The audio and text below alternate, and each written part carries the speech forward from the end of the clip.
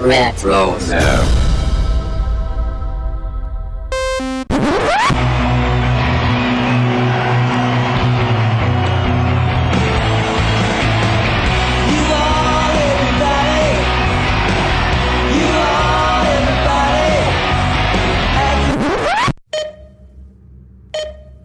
Welcome back, Podcast World. This is Mike, and I have with me Corey and Steven, and we're going to be talking about previously on Lost, episode number 41. We're going to be looking at the episode called Lockdown. So, as we go into the hatch and the blast doors come down, I'm going to ask Corey, how are you doing, man? I'm doing really well. I'm just, living, enjoying 2021. It feels a lot like 2020, though.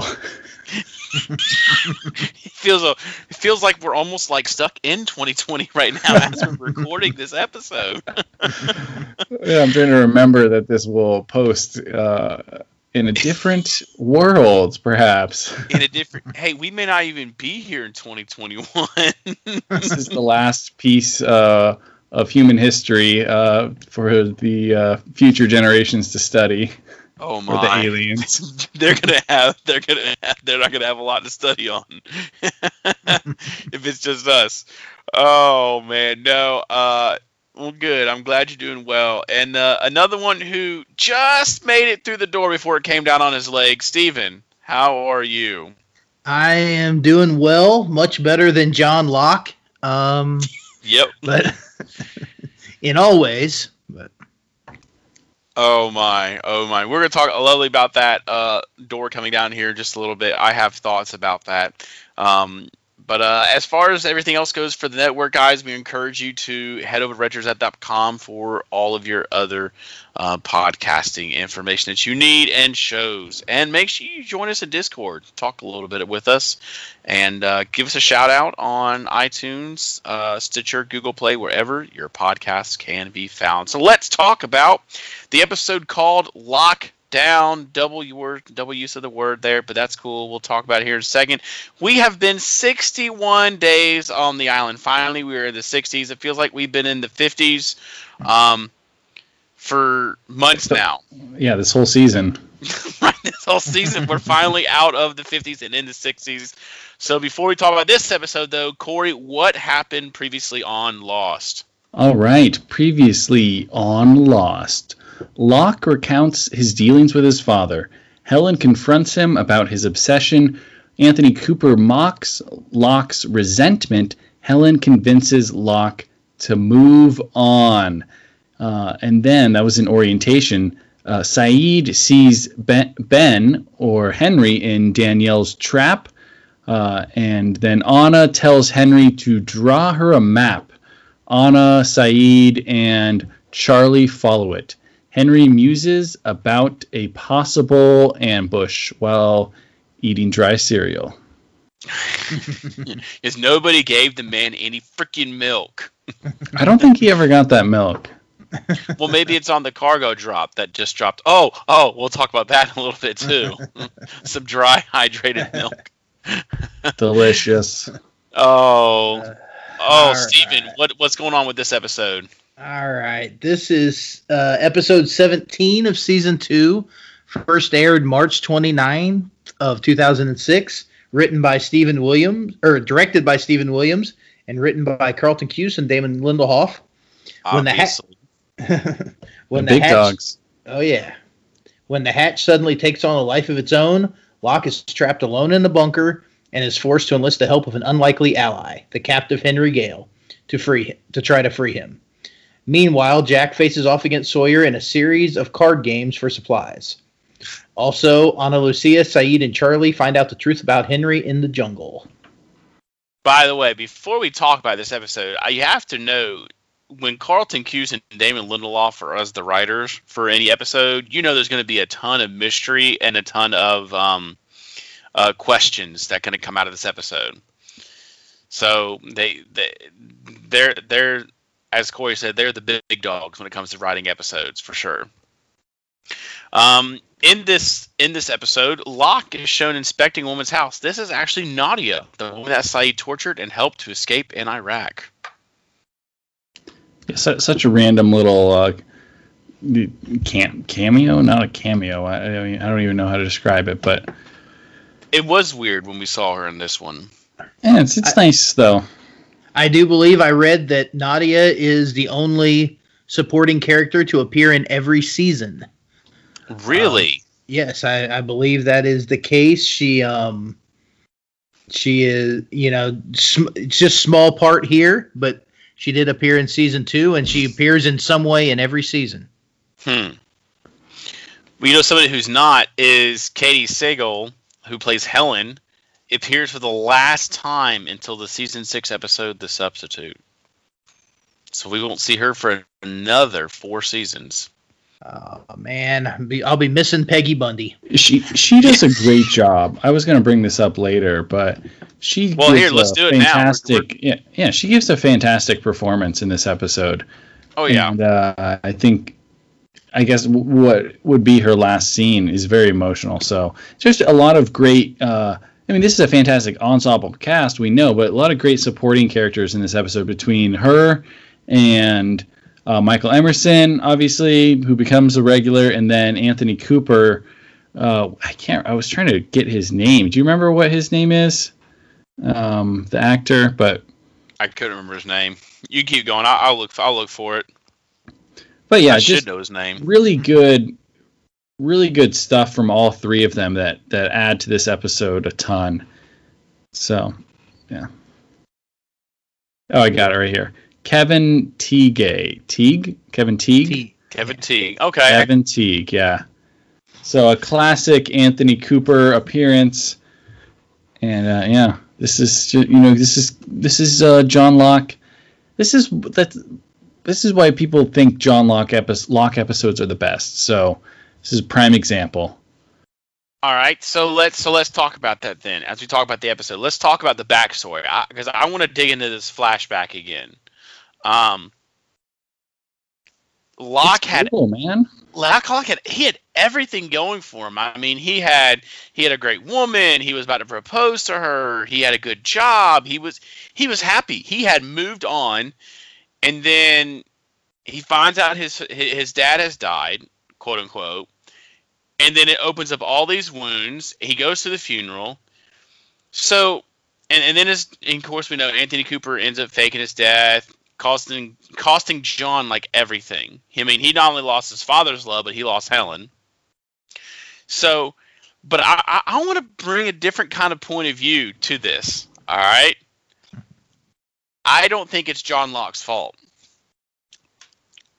All right, now hear me out. Hear me out. All right, I think this one is Helen's fault, and here's why. In the episode, Helen has said, do you know how long it's taken him to move past you, to get over you, and talks about how long it took him to finally move on with his life? Yet who is the one who mentioned that his dad had died? Helen. All Helen could have done is just close the paper and not said anything. Instead of saying, hey, what's your father's name? John, he died. She could have just kept going and realized if I tell him this, it could open up wounds. It could do something to him. All she had to do was keep on moving. But no, she opened up the paper and said, and asked about his father. She's the one who started this snowball downhill. Well, I mean, here's my question. Did Locke, or when Anthony Cooper faked his death, did he expect Locke to find out, or did Locke just happen to find out and then get brought into his plan? Was his plan all along for Locke to find out? I believe so, 100%. Well, how could he predict then that, that she would just happen to see that obituary and tell him? Because if it wasn't her, it would have been him, because he is so gullible and predictable that Anthony knows he can get him to do that. But what if he never read the obituary? Like, he would have I mean, not everybody reads the obituaries every morning. Would he have had someone else contact him in a different way to let him know his father had died? Like, it was just kind of a chance that she happened to see that obituary that day. And what if she hadn't seen the obituary? Well, I think that I was really trying to think hard about that because it is a tough question, and there's not really a good answer in my opinion. But here would be my, maybe alternative theory here is there is an obituary, and they don't really tell us when the funeral is. They make it seem like it could be the next day, but it could be a couple days later or whatever. Maybe Anthony Cooper is just going to stake out the grave site, and because he looks like he's obviously it's during the funeral, he's waiting there, but perhaps he's waiting. He would have waited longer in hope that John would eventually show up and find out somehow. And I don't know, maybe he knows that Locke is the type of guy to read the paper a lot, or it's a weird chance he's taken. Here's my kind of follow-up question with that. There was theories back in the day that possibly Helen could have been in on this, that Helen in some way 100%. And that's, I don't think that anything that happens on the show ever really backed up that theory, but I do know that theory was out there when this was happening, that somehow Helen was involved in all this. And I was actually just thinking about that theory too, and I was going to mention after everybody was talking about it was, what was that exact theory that maybe Helen was in on it, and the whole "I'm leaving you," and she really met Anthony on the plane for $500,000, and because everybody cons Locke. poor Locke. I mean, would have been a heck of a long con. Just so gullible. And I mean, we've had long cons before this. I mean, he could have been that gullible. Well, okay, let me say what I think about Helen. I don't think this is her fault, and I don't think that she's, working for Widmore or the others or whoever or Anthony Cooper or whoever. She sees the obituary. To her, he's dead. Anthony Cooper, he can't do any more harm. So Locke going is actually good closure. So I actually defend her in that situation. And my question is this whole thing, is this the island influencing John's destiny? Because there is something to John Locke's destiny, whether it is tragic, which it eventually is, like his fate. But we know that Jacob brings people to the island, but there's also this kind of aura of the island itself and its influence. And John is everything's going well, and he's seemingly getting ready to really, really be settled down, get married, and this conflict drives him to a lot of suffering, but it also eventually drives him to the island. So to me, there's hints to the island working its magic to getting Locke. And I think there. I think you're right, because when you look at the show, when you look at the main cast, everyone on the main cast is broken. None of them are happy when they get there. Jack has a broken relationship with his father. Sawyer has a broken relationship with the man who killed his family. Claire's broken relationship with the baby and the adoption. Charlie and his brother and the drugs. Locke and his dad. So I think when you look and Sun and Jin are broken with each other, I think if the island did influence Locke, or Jacob had some part of it, it's almost as if we need to get Locke to the island, but in order to get Locke to the island, we have to break him and drive everything out that he loves or that's holding him to the point where he has nothing left. And then he's usable on the island to find destiny. So I do agree with that. I do think it could be the island / Jacob / even the Man in Black. And we see where he ends up after this in his first episode, where he's actually has a relationship with someone who he calls Helen, this phone escort that he's still clinging to, this relationship with Helen in a weird kind of way. And we see the fallout of this is not real pretty. Yeah, and one last note on, if Helen were to choose to lie, I think that one of the messages of this episode, and we'll talk about it multiple times, is telling the truth, because Locke he gets himself into this whole situation because he chooses to lie to Helen. And later on, we're going to have Jack interacting with Kate, and he seems to be lying again about the Hatch situation. He makes up the whole thing about the shower, right? Oh, there's muddy water, cracked pipes, and all this stuff. And so, the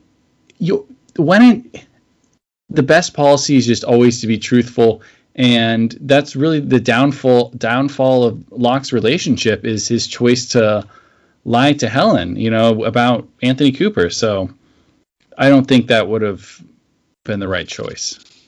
I mean, I still think, though, it could have been a fault on both. Like, I understand death can bring closure, but to some people, death can also bring open wounds because they never were able to get closure when the person was alive. So it could still wreck their psyche because they were never able to get that. So I do think Locke should never have lied to Helen. He should have been truthful, especially after she stood up for him to those two guys in their house. But I also think Helen should have thought, this guy caused him so much pain.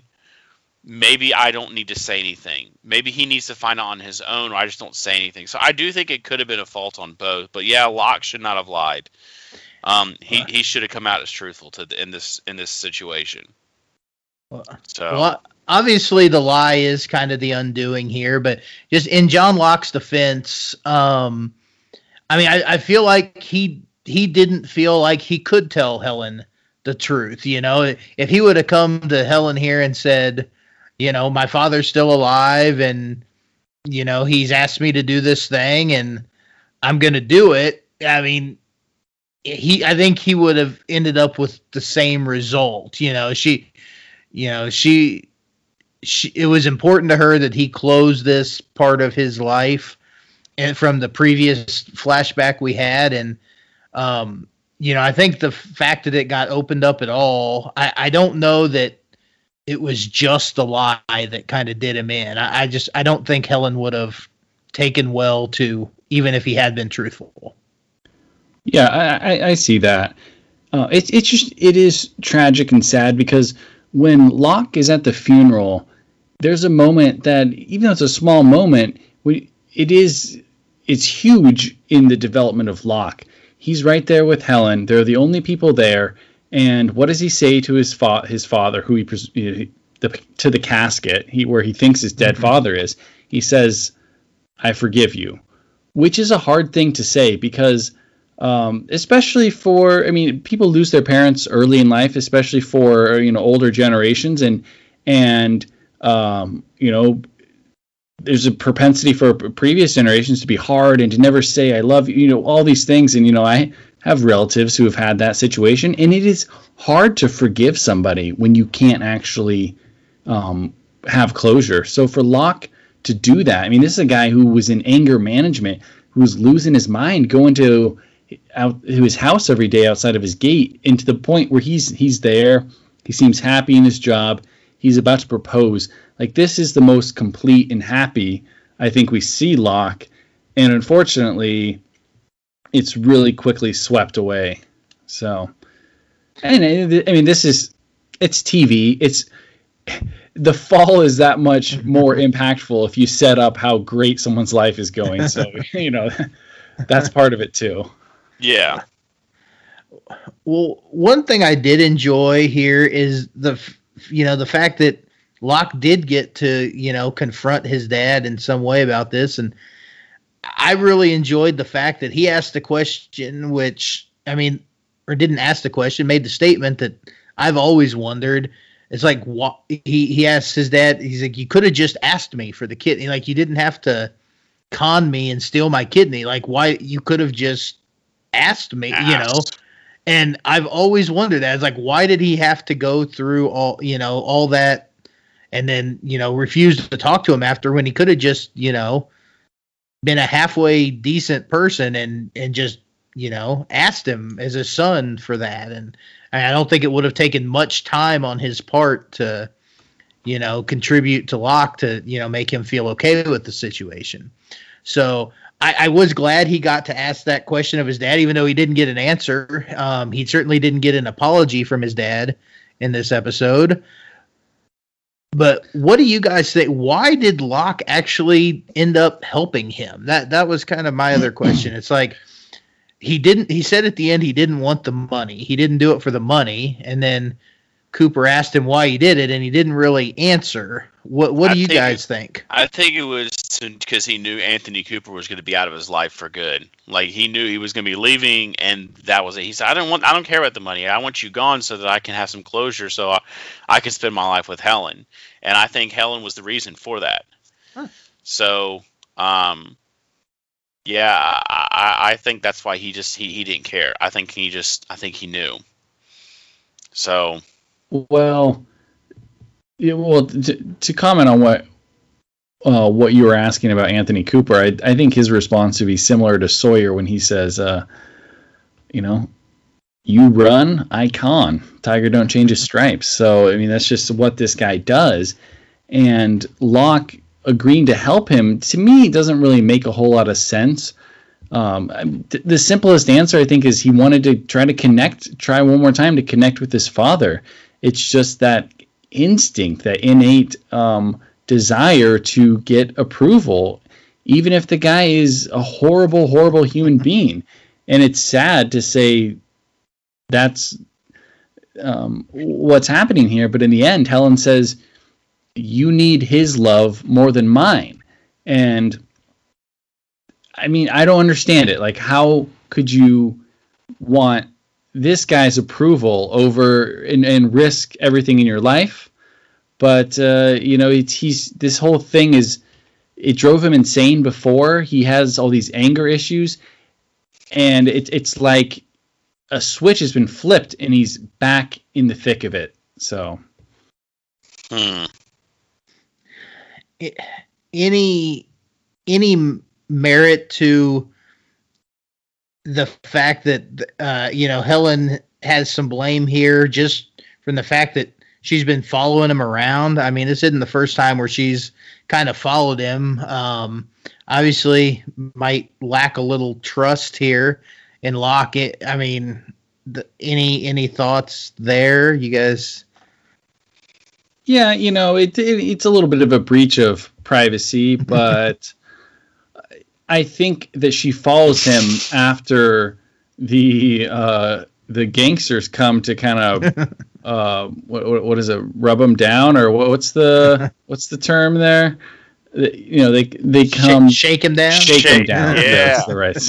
That makes sense. You come to shake him down. Way, excellent portrayal by the gangsters. Appreciate that.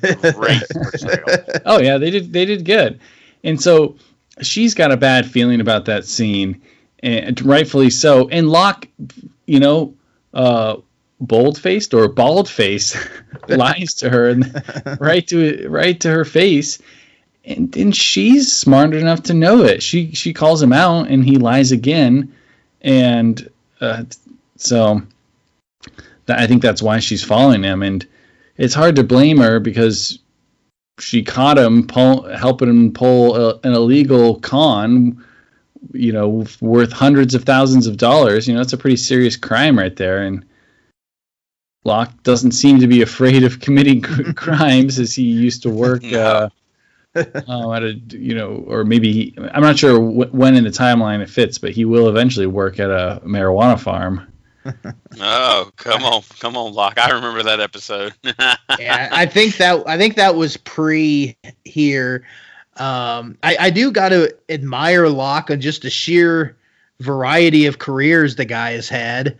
I mean, he's worked at a big box retailer. He's worked on a pot farm. He's owned his own home inspection business, and he's been a regional collection supervisor for a box company. I mean, the guy really has a lot of careers. Yeah, ironically, he's a jack of all trades. Nice. It's a shame. He must, because of his disability, it must be why he can't be the home inspector anymore, I'm guessing. Because you never would leave that job to go be a box man.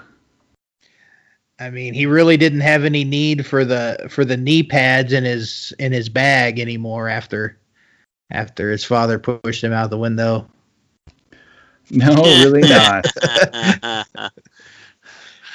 Oh. So, since we're talking about the flashback, let's talk about Anthony Cooper. Yeah, I mean, there's some fun little setup here with the tinted car and everything, and then you get the reveal.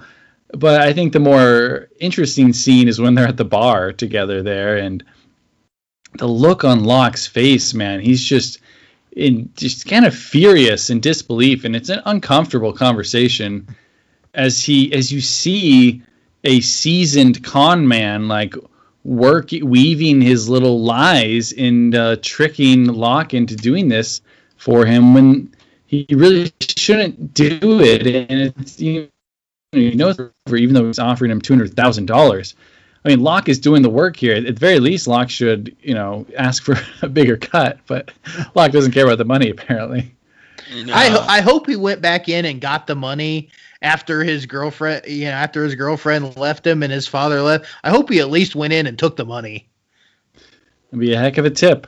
So my question here is the key to, getting in John's head or conning John is, do you just need to liquor him up a little bit? Because if you notice, the constant here in every scene with Anthony Cooper, he always offers John a whiskey and he hands it to him. And then suddenly John's just eating out of his hand. So I don't know, maybe he's drugging him or it's just John. It doesn't, we don't see Locke drink very much in the show at all.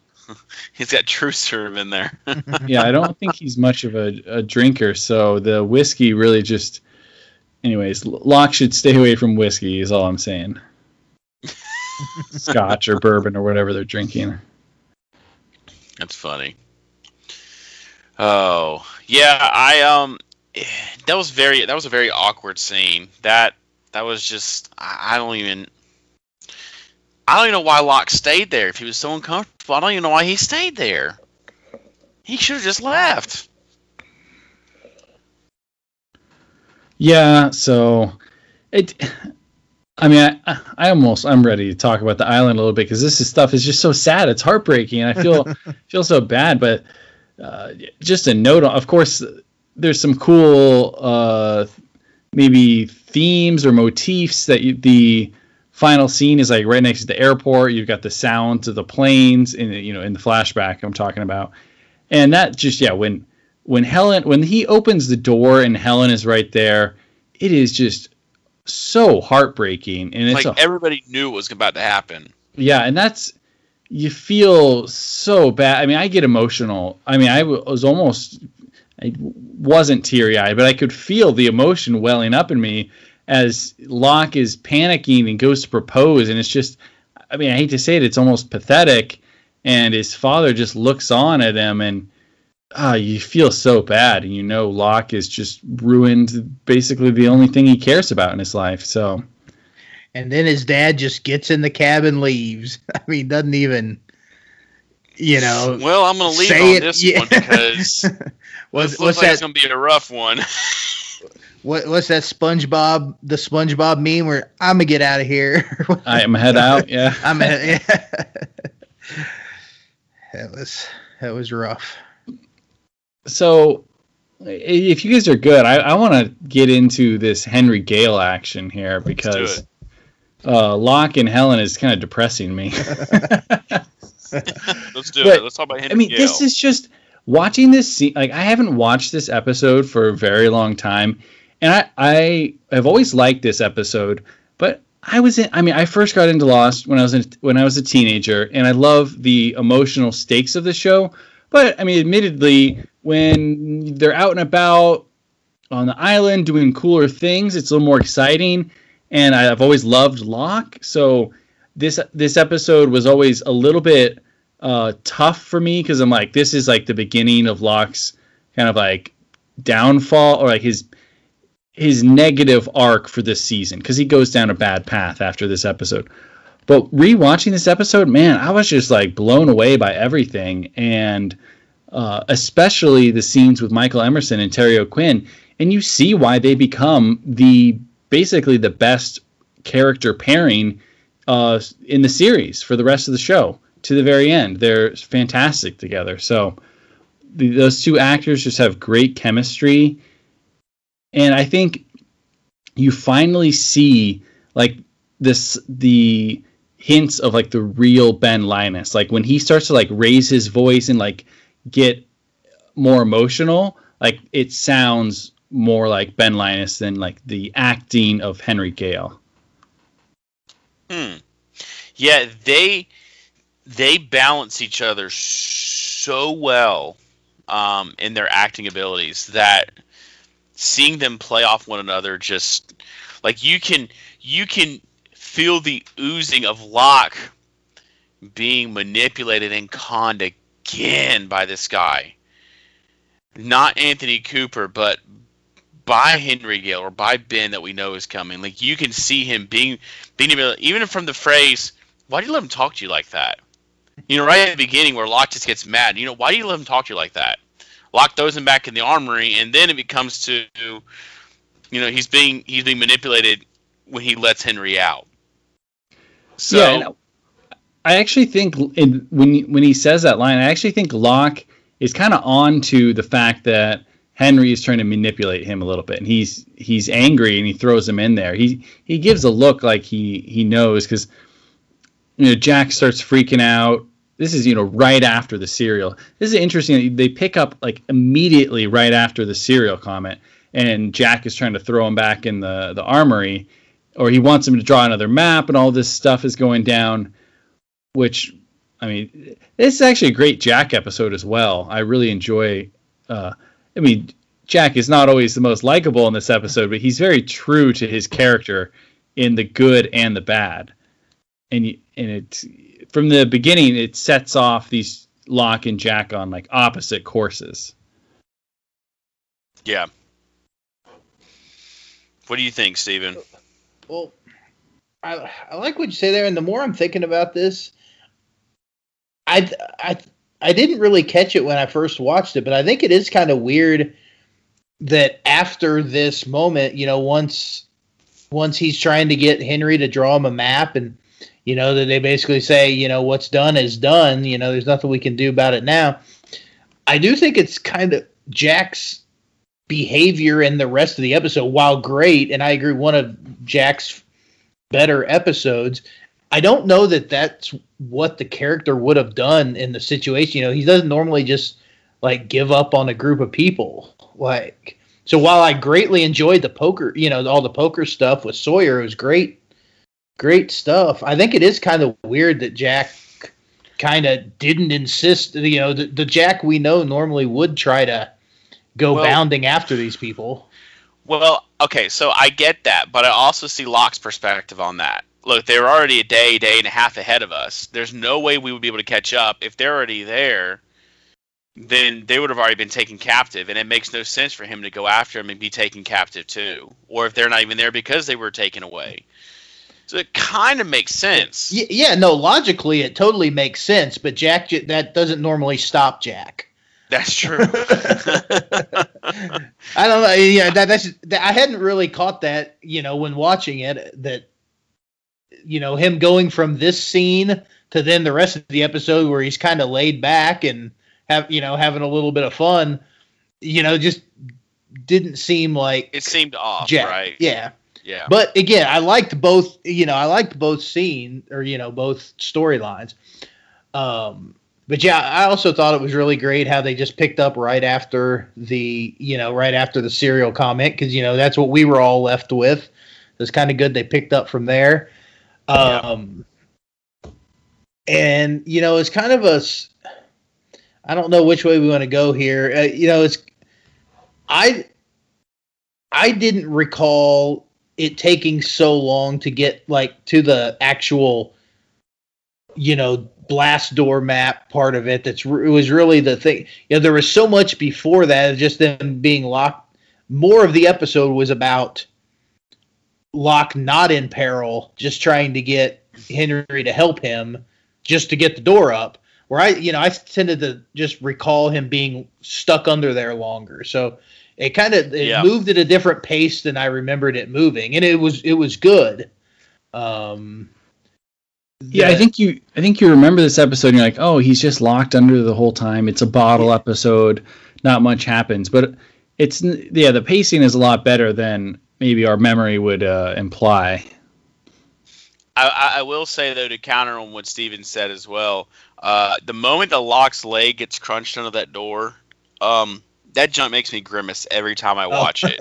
It just makes me cringe every time I watch that scene. I don't know why, but They let you see it. You get to see those things go into your leg and his leg, and you can just feel it in your own legs. Right, and I mean, this isn't coming from a guy who sits here and watches, watching Walking Dead and Fear the Walking Dead. None of that bothers me, but yet when I see these guys get leg crunched by a huge blast door, I'm like, oh. It's painful to think about it. So, it was something. I was going to say, I think the other reason why Jack doesn't go after them is because he goes to talk to Hurley, and Hurley says, oh, yeah, well, Saeed and Charlie went with Anna, and I don't think he knew that at first. So it's like, hey, Saeed's with them. Well, what am I going to do? I don't have any guns. I can't get a gun from Sawyer. And he kind of looks off at Sawyer after that as if like, dang it, like he's got the guns, and they're talking. And then right after that, Claire comes up with Aaron and is asking for some help about the baby. And then Libby randomly has this, sea urchin thing. So everybody's talking to the doctor. And I think, it is weird for Jack to make the logical decision like, hey, I am a doctor. Maybe I should stay here and help out the people. And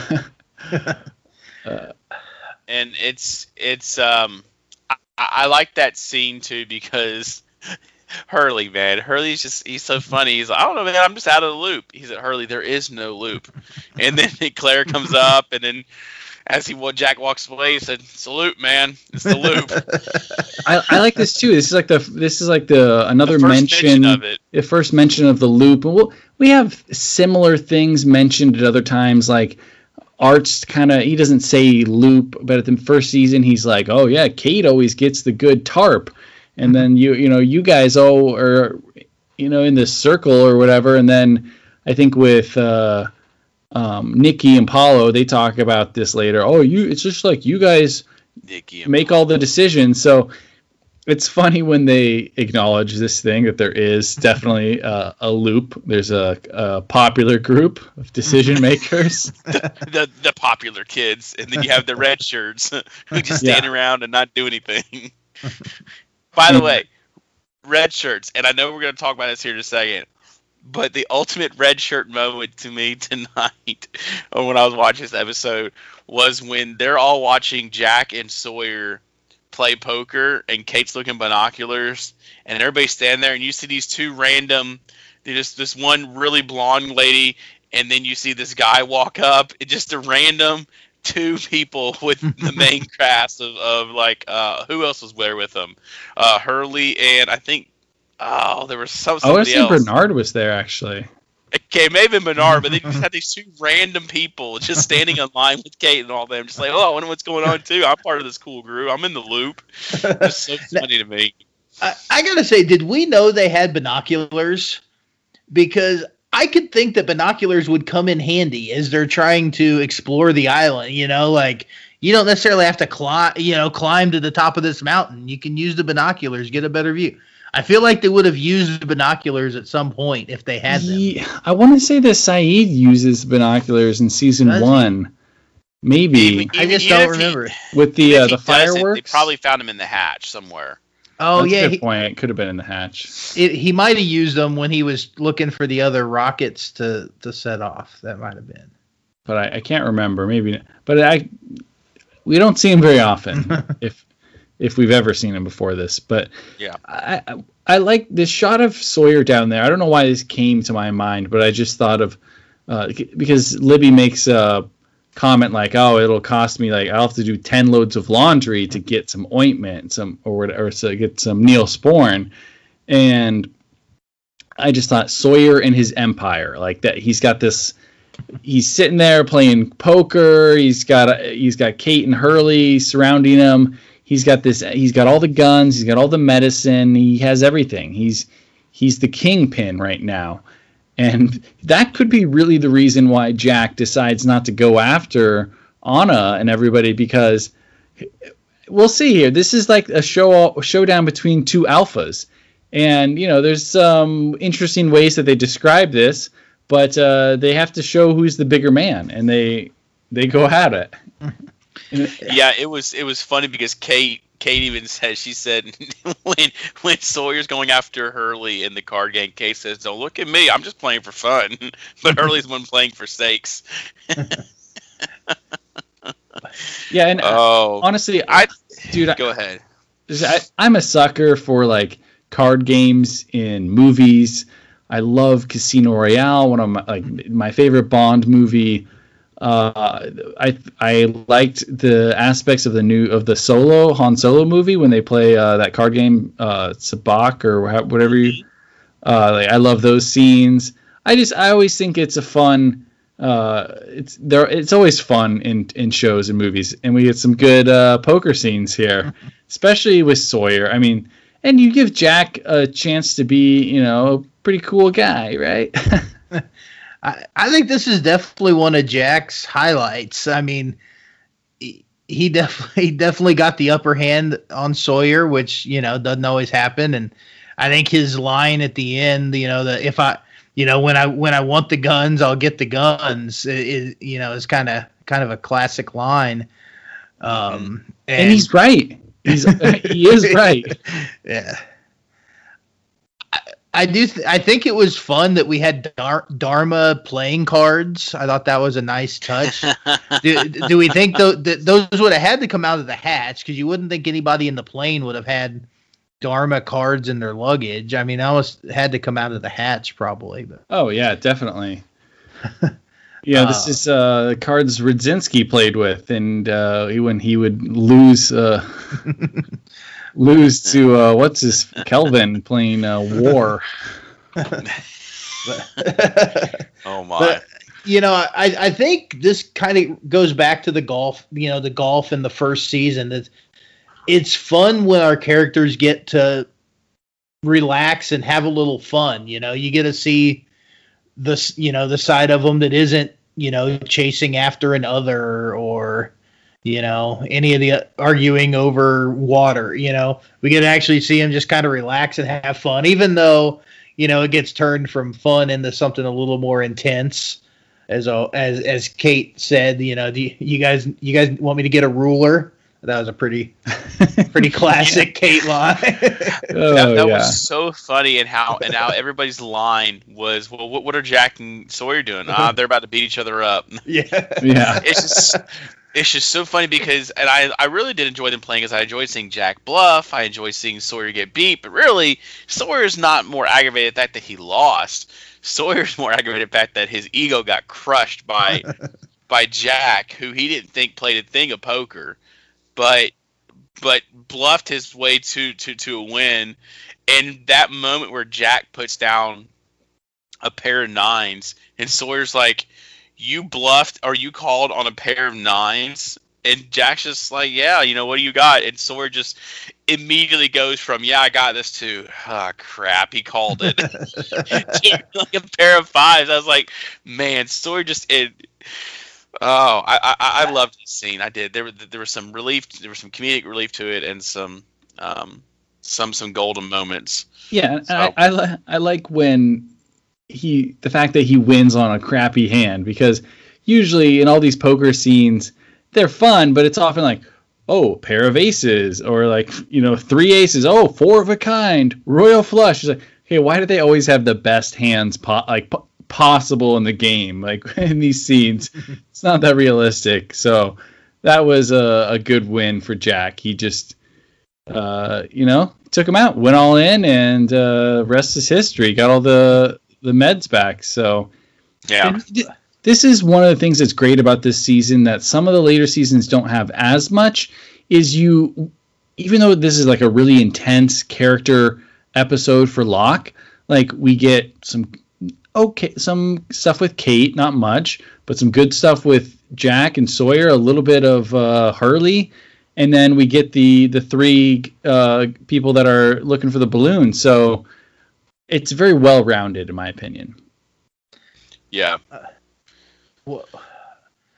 One last little question about the poker scene.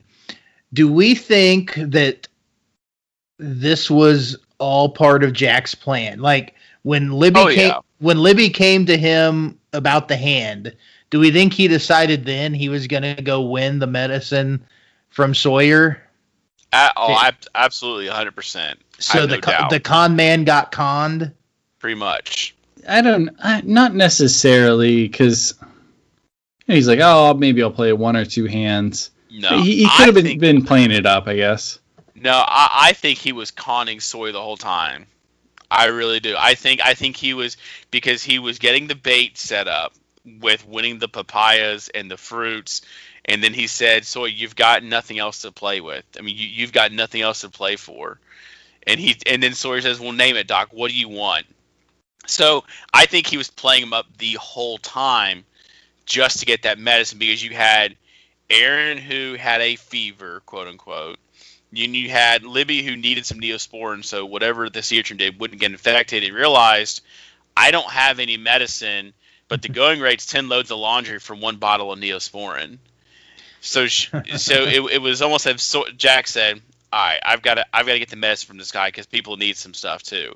I think he played him up the whole freaking time. That's kind of my read on it too. I was just wondering how that came across to you. Go ahead. No, I was just going to say, I think Libby should have had a little bit of pull with Sawyer, though. I mean, she did help keep the guy alive and carry him across the island when he was about dead. You'd think she could use a little guilt trip and get some Neosporin out of the guy, but nah. That's very true. Very true. So we're leaving out maybe the most important story reference in the entire show here. It really is going to be the biggest unanswered question for at least another half a season, and that is a reference, a Easter egg, a pointing out possibly the source of Jack's tattoos. Yes. There's a reference to Thailand. Specifically, what is the name of this place? On Tuk? Phuket. It was so funny. He said, I got him in Phuket. Thailand, huh? Jack's all surprised, and Sawyer says, just because I dropped that in school in 9th grade doesn't mean I don't know world geography. So, yeah, and is that, I'm pretty sure that is the place where we're going to get the most infamous flashback of oh my goodness, Jack's tattoos. So that is where Jack apparently learns to play cards. What Lost fan didn't say this entire season? We have to know what these tattoos are about. Give us an episode about how Jack got these tattoos. I mean, every Lost fan wanted it. They gave it to us later on. It was a win-win. Those are the biggest. That's the biggest question that stands out in this episode. Not any of the stuff with the lockdown. So Sawyer also mentioned another popular place in this show about Tallahassee. You may have been to Thailand, but I've been to Tallahassee. So we see, Tallahassee gets brought up many times. Yep. Kate gets a train ticket there, and there may be an episode called "The Man from Tallahassee" at some point. Yeah. Speaking of burning, I have a burning question. Oh boy, that was an awesome segue. What a segue! Unless anybody has anything else to say there. No. The feedback that comes in, going back to Locke and Henry. So this whole lockdown scenario starts with Locke is just la la la. He's on the bike. Thank you for reminding me. It's Mike's background on it. Our video chat here is Locke on the bike. Locke is on the exercise bike, and this feedback starts on the speaker. Then Locke goes and screws with the speaker, and presumably him screwing with the speaker, in my opinion, is what sets off the lockdown. Because later we are going to see Desmond and Kelvin do that on purpose. But what happens here? Like, is this an unanswered question? What happens that begins this whole situation? I can't remember. Is it because the pallet drop is happening that they want to keep them in the hatch, so they do the lockdown when they do the pallet drops? I think that's what it is, because they don't want them to know where the drops are coming from. That's a great possible answer. My other thought was maybe the others, they know that Ben is locked in there, and we know that there's some sort of communication that can be had with the computer, with the Swan station, because Walt or whoever pretending to be Walt was communicating. Were they trying to do something and that caused that maybe they're deliberately trying to use the speaker to screw with him? And I don't know, but because I thought Locke caused the lockdown after he was messing with the wiring there. I think another important question that's kind of related is just how much Ben actually knew about what happens in this hatch. We see later that they do observe this hatch from the Pearl, but he certainly, while pretending to be Henry, is acting surprised at all this.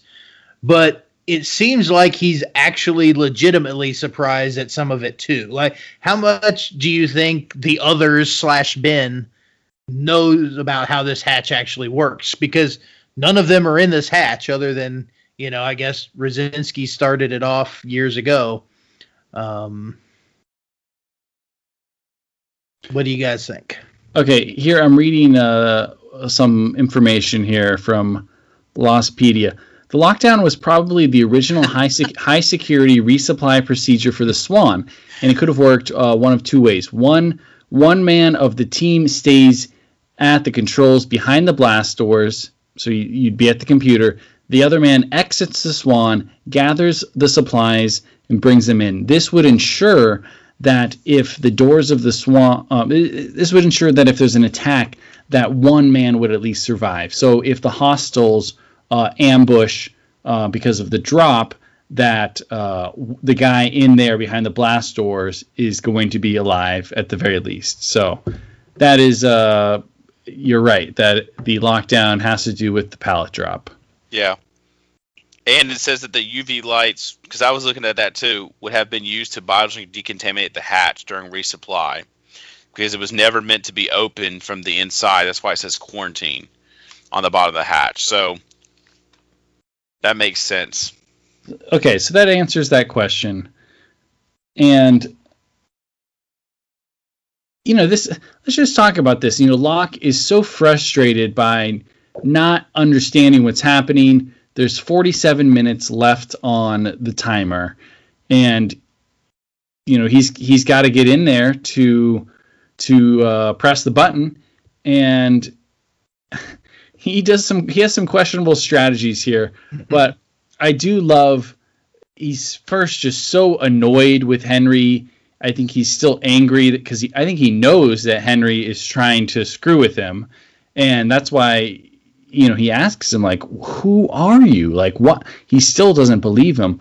But Ben, it's hard to tell if Ben genuinely cares about John at some points in this episode, because they do have a bond that happens pretty quickly here. And in some points, it is believable, as if Ben really does think like this guy is interesting. Like there's something to this guy. He could be a potential other at some point. Like he sees something in him. You know, you don't think that Ben is looking to murder him at this point. So, and that's when we get Ben, really. Seemingly to act like himself. He seems like he's letting his guard down, and he seems like a real person here. As they dude, it makes me so nervous every time they're trying to lift the wrench up, or the crowbar up, and then the barbell up. It's like if you dropped that and your finger was still below it, you just like destroy all of your fingers. It's just. I'm wondering how that barbell never snapped under that weight. Hey, they don't make that stuff like they used to, dude. I mean, where did they get a crowbar? Like, why was there a crowbar in the hatch? It was in the toolbox there. What? There's many uses for a crowbar. All right, so here's another question then. Once Locke got the toolbox under the door, would the next logical thing be, oh, I'm going to try to go under this while an aluminum toolbox is holding up this poundage of a door? Or, hey, why don't I go get some of these weights and put it under the door like Ben did when Locke's leg got jammed? It would make sense to me to further support this door up by getting something a little thicker than an aluminum toolbox. Well, it seems like he just kind of makes the decision on real spur of the moment, like, "Hey, I'm going to slip under this thing while I've got a chance." I mean, he didn't think it through at all. Once they got that toolbox under there, he just went for it, and just like Ron Burgundy and Anchorman, I immediately regret this decision. I've made a huge mistake. Made a huge tiny mistake. To quote Job Bluth. I think this just illustrates the grip that the button has on Locke at this point, and just how distorted his mind has become, and part of it, I mean, we can relate, being, locked down or quarantined, living in the hatch, like Locke is not himself. The questioning of whether this is real, whether it's not, whether he's doing the right thing. Is this his destiny? He thought this was his destiny, and his destiny is to screw around with his button every 108 minutes. It doesn't seem right. So, he has become kind of a slave to the button, and that's why the thing's propped up, and his immediate instinct is just, let me slide under here to go do this, where clearly, if he just took a second to think about it, yeah, you put the weights under there. But the other great aspect of this episode, always a good, tool for drama, is the race against the clock. He's like, it was 47 minutes at the beginning, but at this point, I think it's like 20 minutes. So, he's got to, that's making him think he's not being logical here. Well, skipping ahead just a little with the race to the clock, what do we think about Ben falling, knocking himself out, and waking up just in the nick of time? Like, do we think he actually slipped and fell and got knocked out, or do we think he was acting, I think he actually slipped and fell. It's tough. I always thought he did slip and fall, but the way he gets up and so quickly is like, yeah, I know what I'm doing. I remember, and like he goes for it. To me, it shows that not Henry Gale, but Ben Linus actually knows, like, I need to go press this button. I really think I should do this. But it's always confusing whether the others care about the button or not, because if they really cared about it, would they just let Desmond down there, leave him to his own devices? So, he must know, he must have heard through the grapevine from Richard or something, like, hey, let's yeah, it's good to press this, but if we stop pressing it, it's not the end of the world. Literally, it's not the end of the world, like some people say. Do y'all want to hear an absolutely crazy theory I was thinking about? Yeah. What if Ben actually believed he was Henry Gale for some reason? Maybe he hit his head on the way in the forest, but actually lost his memory and thought he was Henry Gale. And then when he fell off the shelf and hit his head, his memory came back, and he remembered he was Ben. Just saying. That's why he literally bought the fact that he was Henry Gale, and he kept saying it and saying it and saying it because he thought he was Henry Gale. I'm just saying.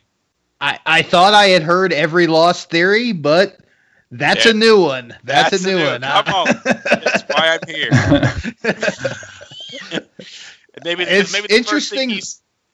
first thing he sees is a muddied license plate or a muddy driver's license and that balloon, and he thinks, "Oh, did I balloon here?" or something like that. I'm just, just throwing it out there.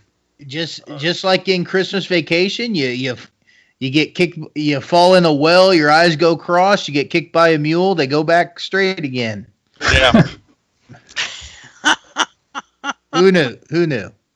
So, anyways, there's my out of there theory for this evening, gentlemen. That's a good one. Yeah, that was a good one. I think I nearly blew my speaker out laughing at that, or my microphone. You know what I'm saying? Oh. All right. Let's talk about a couple more things then. Obviously, we get the map. We'll find out more about. We could talk a little bit about it for a second, but then we know we're going to get more about it when we see the Kelvin episode with Desmond. But generally speaking, Locke sees this map and he tries to manipulate it so he can see this map and redraw it, and just tries his best to see this map again. So, just almost as like a moment of respect. Like, this is an awesome Lost moment, and I totally forgot how. I mean, I obviously didn't forget about this, but I forgot about how cool this is. Because you know that people have so many theories about it, and later oh, the stupid map, who cares? They're just toying with us. But watching this again, this is awesome. Mm-hmm. Whatever HD streaming version is on Hulu now, it's the best quality. It looks so cool. The lighting is amazing. And when you first see that, yeah, it's mind blowing. And it's just the cinematography here is great. You get 3 awesome shots. Showcasing, you get the low POV view of Locke, of what he's seeing. Then you get this sweeping wide view, which is really awesome. And then the coolest one, just stunning, is this reflection of the map in Locke's eye, and just a great moment, and a little moment of silence for all of the people who spent hours upon hours upon hours pausing this, redrawing it, taking it, and trying to apply this map onto so many other things. I don't know, is it time wasted or not? I'm not sure, but there's somebody out there that just, I'm sure, spent way too much time with this map.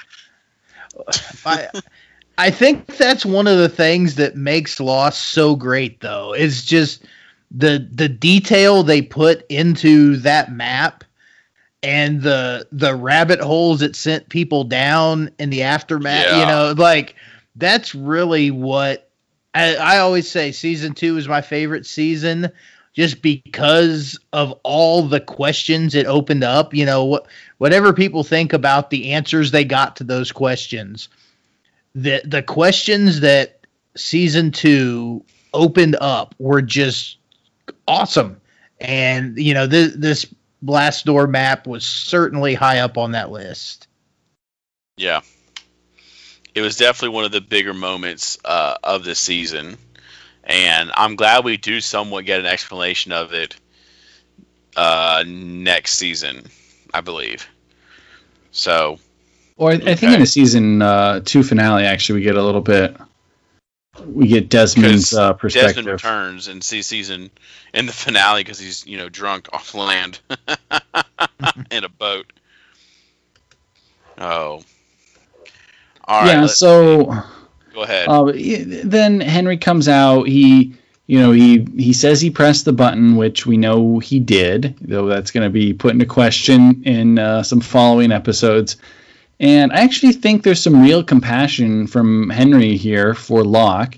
He's trying to help him out, and we've mentioned it before. Great connection between these two. But again, I think that we actually get some. This is not just all lies and smoke and mirrors from Ben, from Henry, whatever you want to say.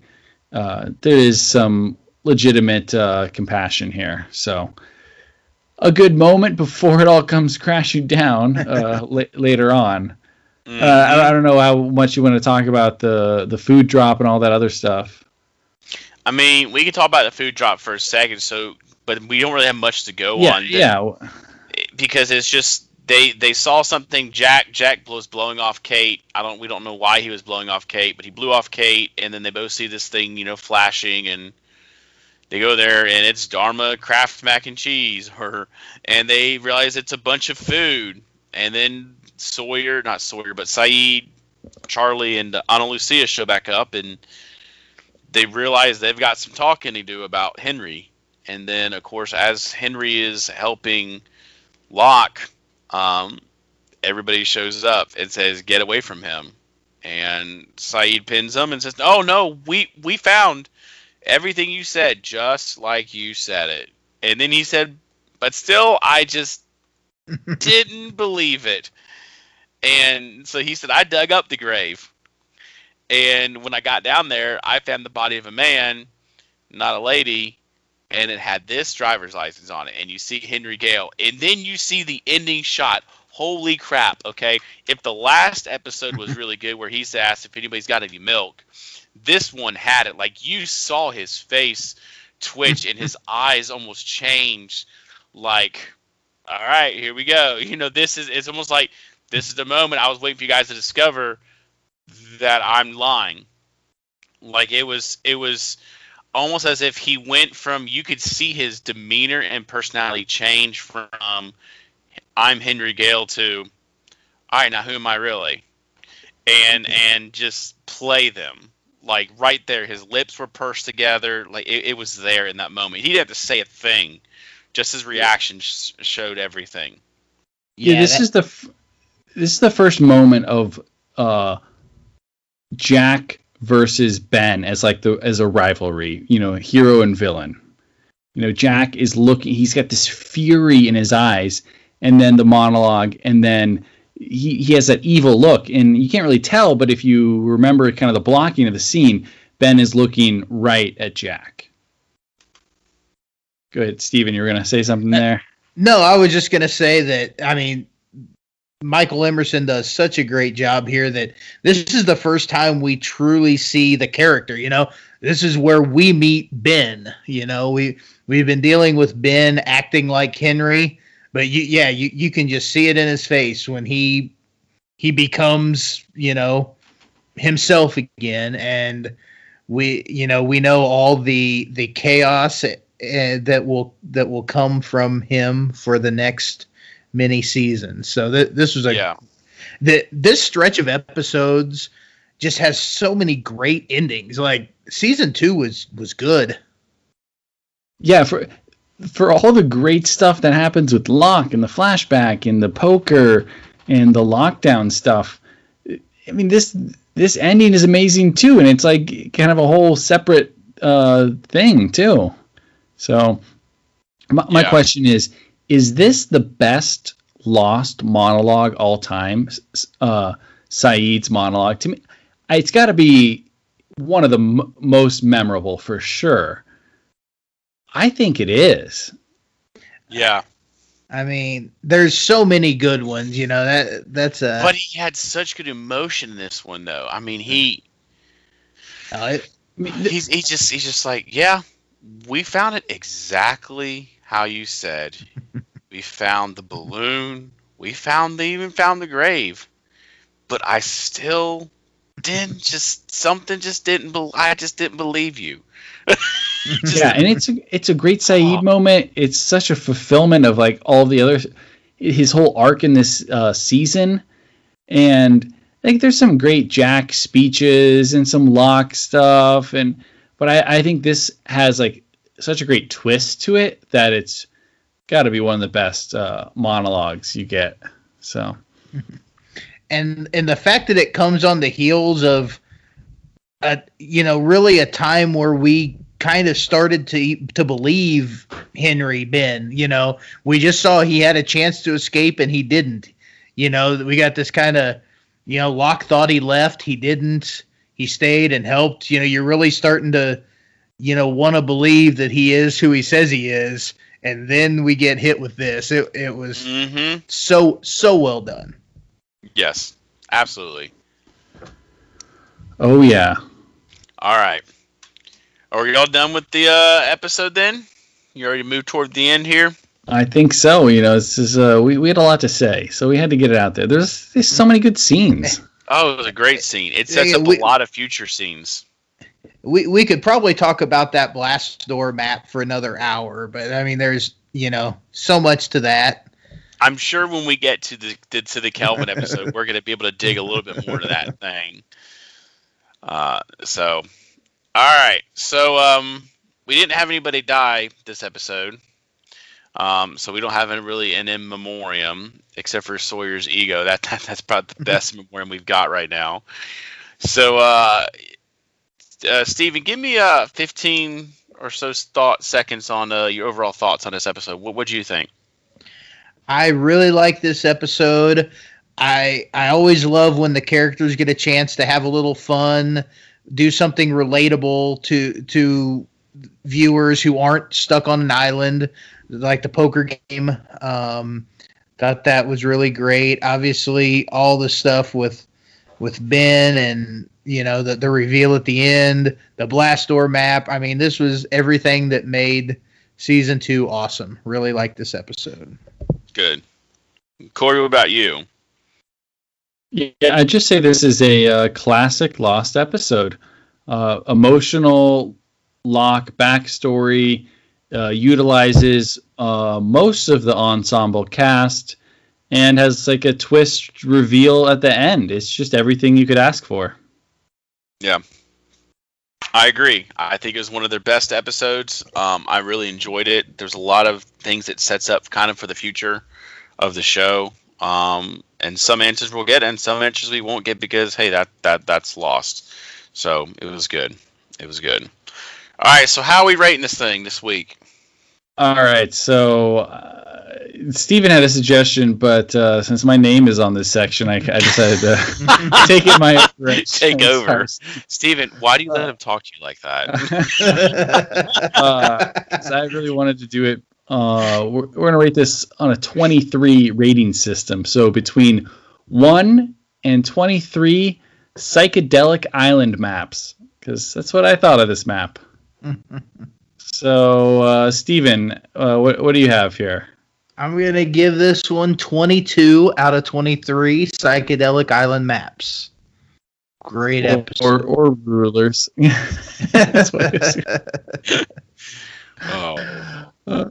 Okay, Mike, you don't even have anything written down here. So what do you have? I'm sure I'm going to give this one 23 out of 23 psychedelic maps. One of the few episodes that I think is pretty much worthy of near perfection, just from what it sets up in the episode to what it if it's not just because of the story, the characters in the episode, from their dialogue to their facial expressions, just absolutely this is acting. This is great storytelling right here. So 23 out of 23 psychedelic island maps. Yeah, and I'm right there too. When I watched this, or when I went into watching this, I did not expect to be giving out a perfect score. I knew it would be in the 20s, but yeah, I'm going 23 out of 23 psychedelic island maps. It was great, and we give some good ratings, but I would say there's only been maybe 2 or 3 perfect scores given out so far. So it's definitely a big deal. I gotta say, I didn't realize I was gonna be the low man on this episode at 22 out of 23. I really feel like I was kind of low on this thing, but well, it was a good. You're so It was a critical. good bluff on our part. We called your 22. We did wait till like a second to put our ratings down. All right, let's finish this thing up with some ending discussion. We got our unanswered questions segment. Some unanswered questions from this episode. How was the supply drop accomplished without anyone noticing it? What was the transmission trying to say before the countdown? And who buried the real Henry Gale? Those are good questions that we will never get an answer to in this show. So if you're Yeah, thinking it's- we're going to get an answer, not happening. It seems weird because this doesn't seem like an other burial, like what the others would do. Seems like they just would put someone in the dirt if they found him and no grave. Maybe Henry Gale's wife actually was with him on the balloon. He died, she buried him, and she's still living somewhere on the island. Yeah, maybe she became another. That's true. It works out well. It works out. We will never know. Yeah. those were good questions. Good ones. All right. Sawyer's Name Dictionary. We got Amarillo Slim for Jack. Total freckle count is 11. I don't think we had no freckles this episode. And in Pop Culture Connections, we'll see that Amarillo Slim was a professional gambler famous for his poker skills and prop bets. We have Compared to What? This song by Les McCann and Eddie Harris is not the version from the popular Swiss movement, contrary to popular belief, but the single version recorded in 1969.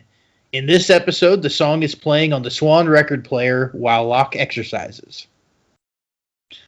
We have I'll Share My World With You. This song by George Jones is heard playing in Locke and Helen's house.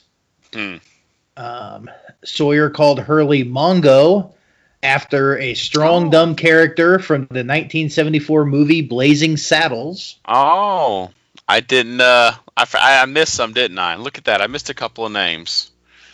Oh yeah. We that should have been in Sawyer's Name Dictionary. Also here's another one called Jack Cool Hand after the main character in Cool Hand Luke, the 1967 movie. Cool Hand Luke, played by Paul Newman. And we also learn on the map notes that Locke saw on the blast door that the monster is called Cerberus. There's a Cerberus gate. I don't know that that's what the monster is called, but that's whoever was writing the map called him. In Greek mythology, Cerberus was the three-headed watchdog who guarded the entrance to the lower world Hades. Which, based on what they thought of the monster, that makes sense. Yeah. Good to me. All right, so our next episode, everybody, is we're gonna meet Dave. We're gonna meet Dave, and we're gonna talk with Dave for a little bit, and come back next time because you'll find out who Dave is and if Dave is really worth it. So it's a very Hurley-centric episode. So it's been a long time since we've had a Hurley-centric. I think the last time we had a Hurley one was Everybody either loves Hugo. Loves or hates Hugo. I get them Everybody confused. hates Hugo. That was like the beginning of season 2, episodes ago. That was like right when he was made responsible for the food. That was what? It was episode 2 or episode 3 maybe of the season. Yeah, it was really early on. So we are really moved along since we've had a Hurley episode. This is going to be a memorable episode. And I like this episode. I think this is an episode that not everybody likes, so we'll see. Yeah, it's got some conflict to it for some people for sure. So, but hey, look. In closing, you guys can follow us on Twitter at RetroZapped, at Lost Rewatch Pod, on Instagram at Previously on Lost Podcast, Facebook, facebook.com/Previously on Lost. You can find me on Twitter at the DC Mike. I'm probably going to be pretty Cobra Kai heavy by the time y'all hear this podcast. So there may not be a lot of Lost content, but there's probably a lot of Cobra Kai stuff. You can find Steven. Where can we find you? You can find me on Twitter at Lucky13Steve. All right. And Corey, how can we find you on Twitter? Yeah, look me up at Original Mav. Original Mav, all right. And you can join us again, I mentioned earlier, on the RetroZap Discord. So check out RetroZap for everything that you may need. Anything else, guys? I think that's it for me. All right. Well, as the blast doors close, we encourage you to keep your feet out of the way and don't use aluminum toolboxes and be safe. And until next time, we will catch you around here on Previously on Lost. All right. Sounds good. Have a good one.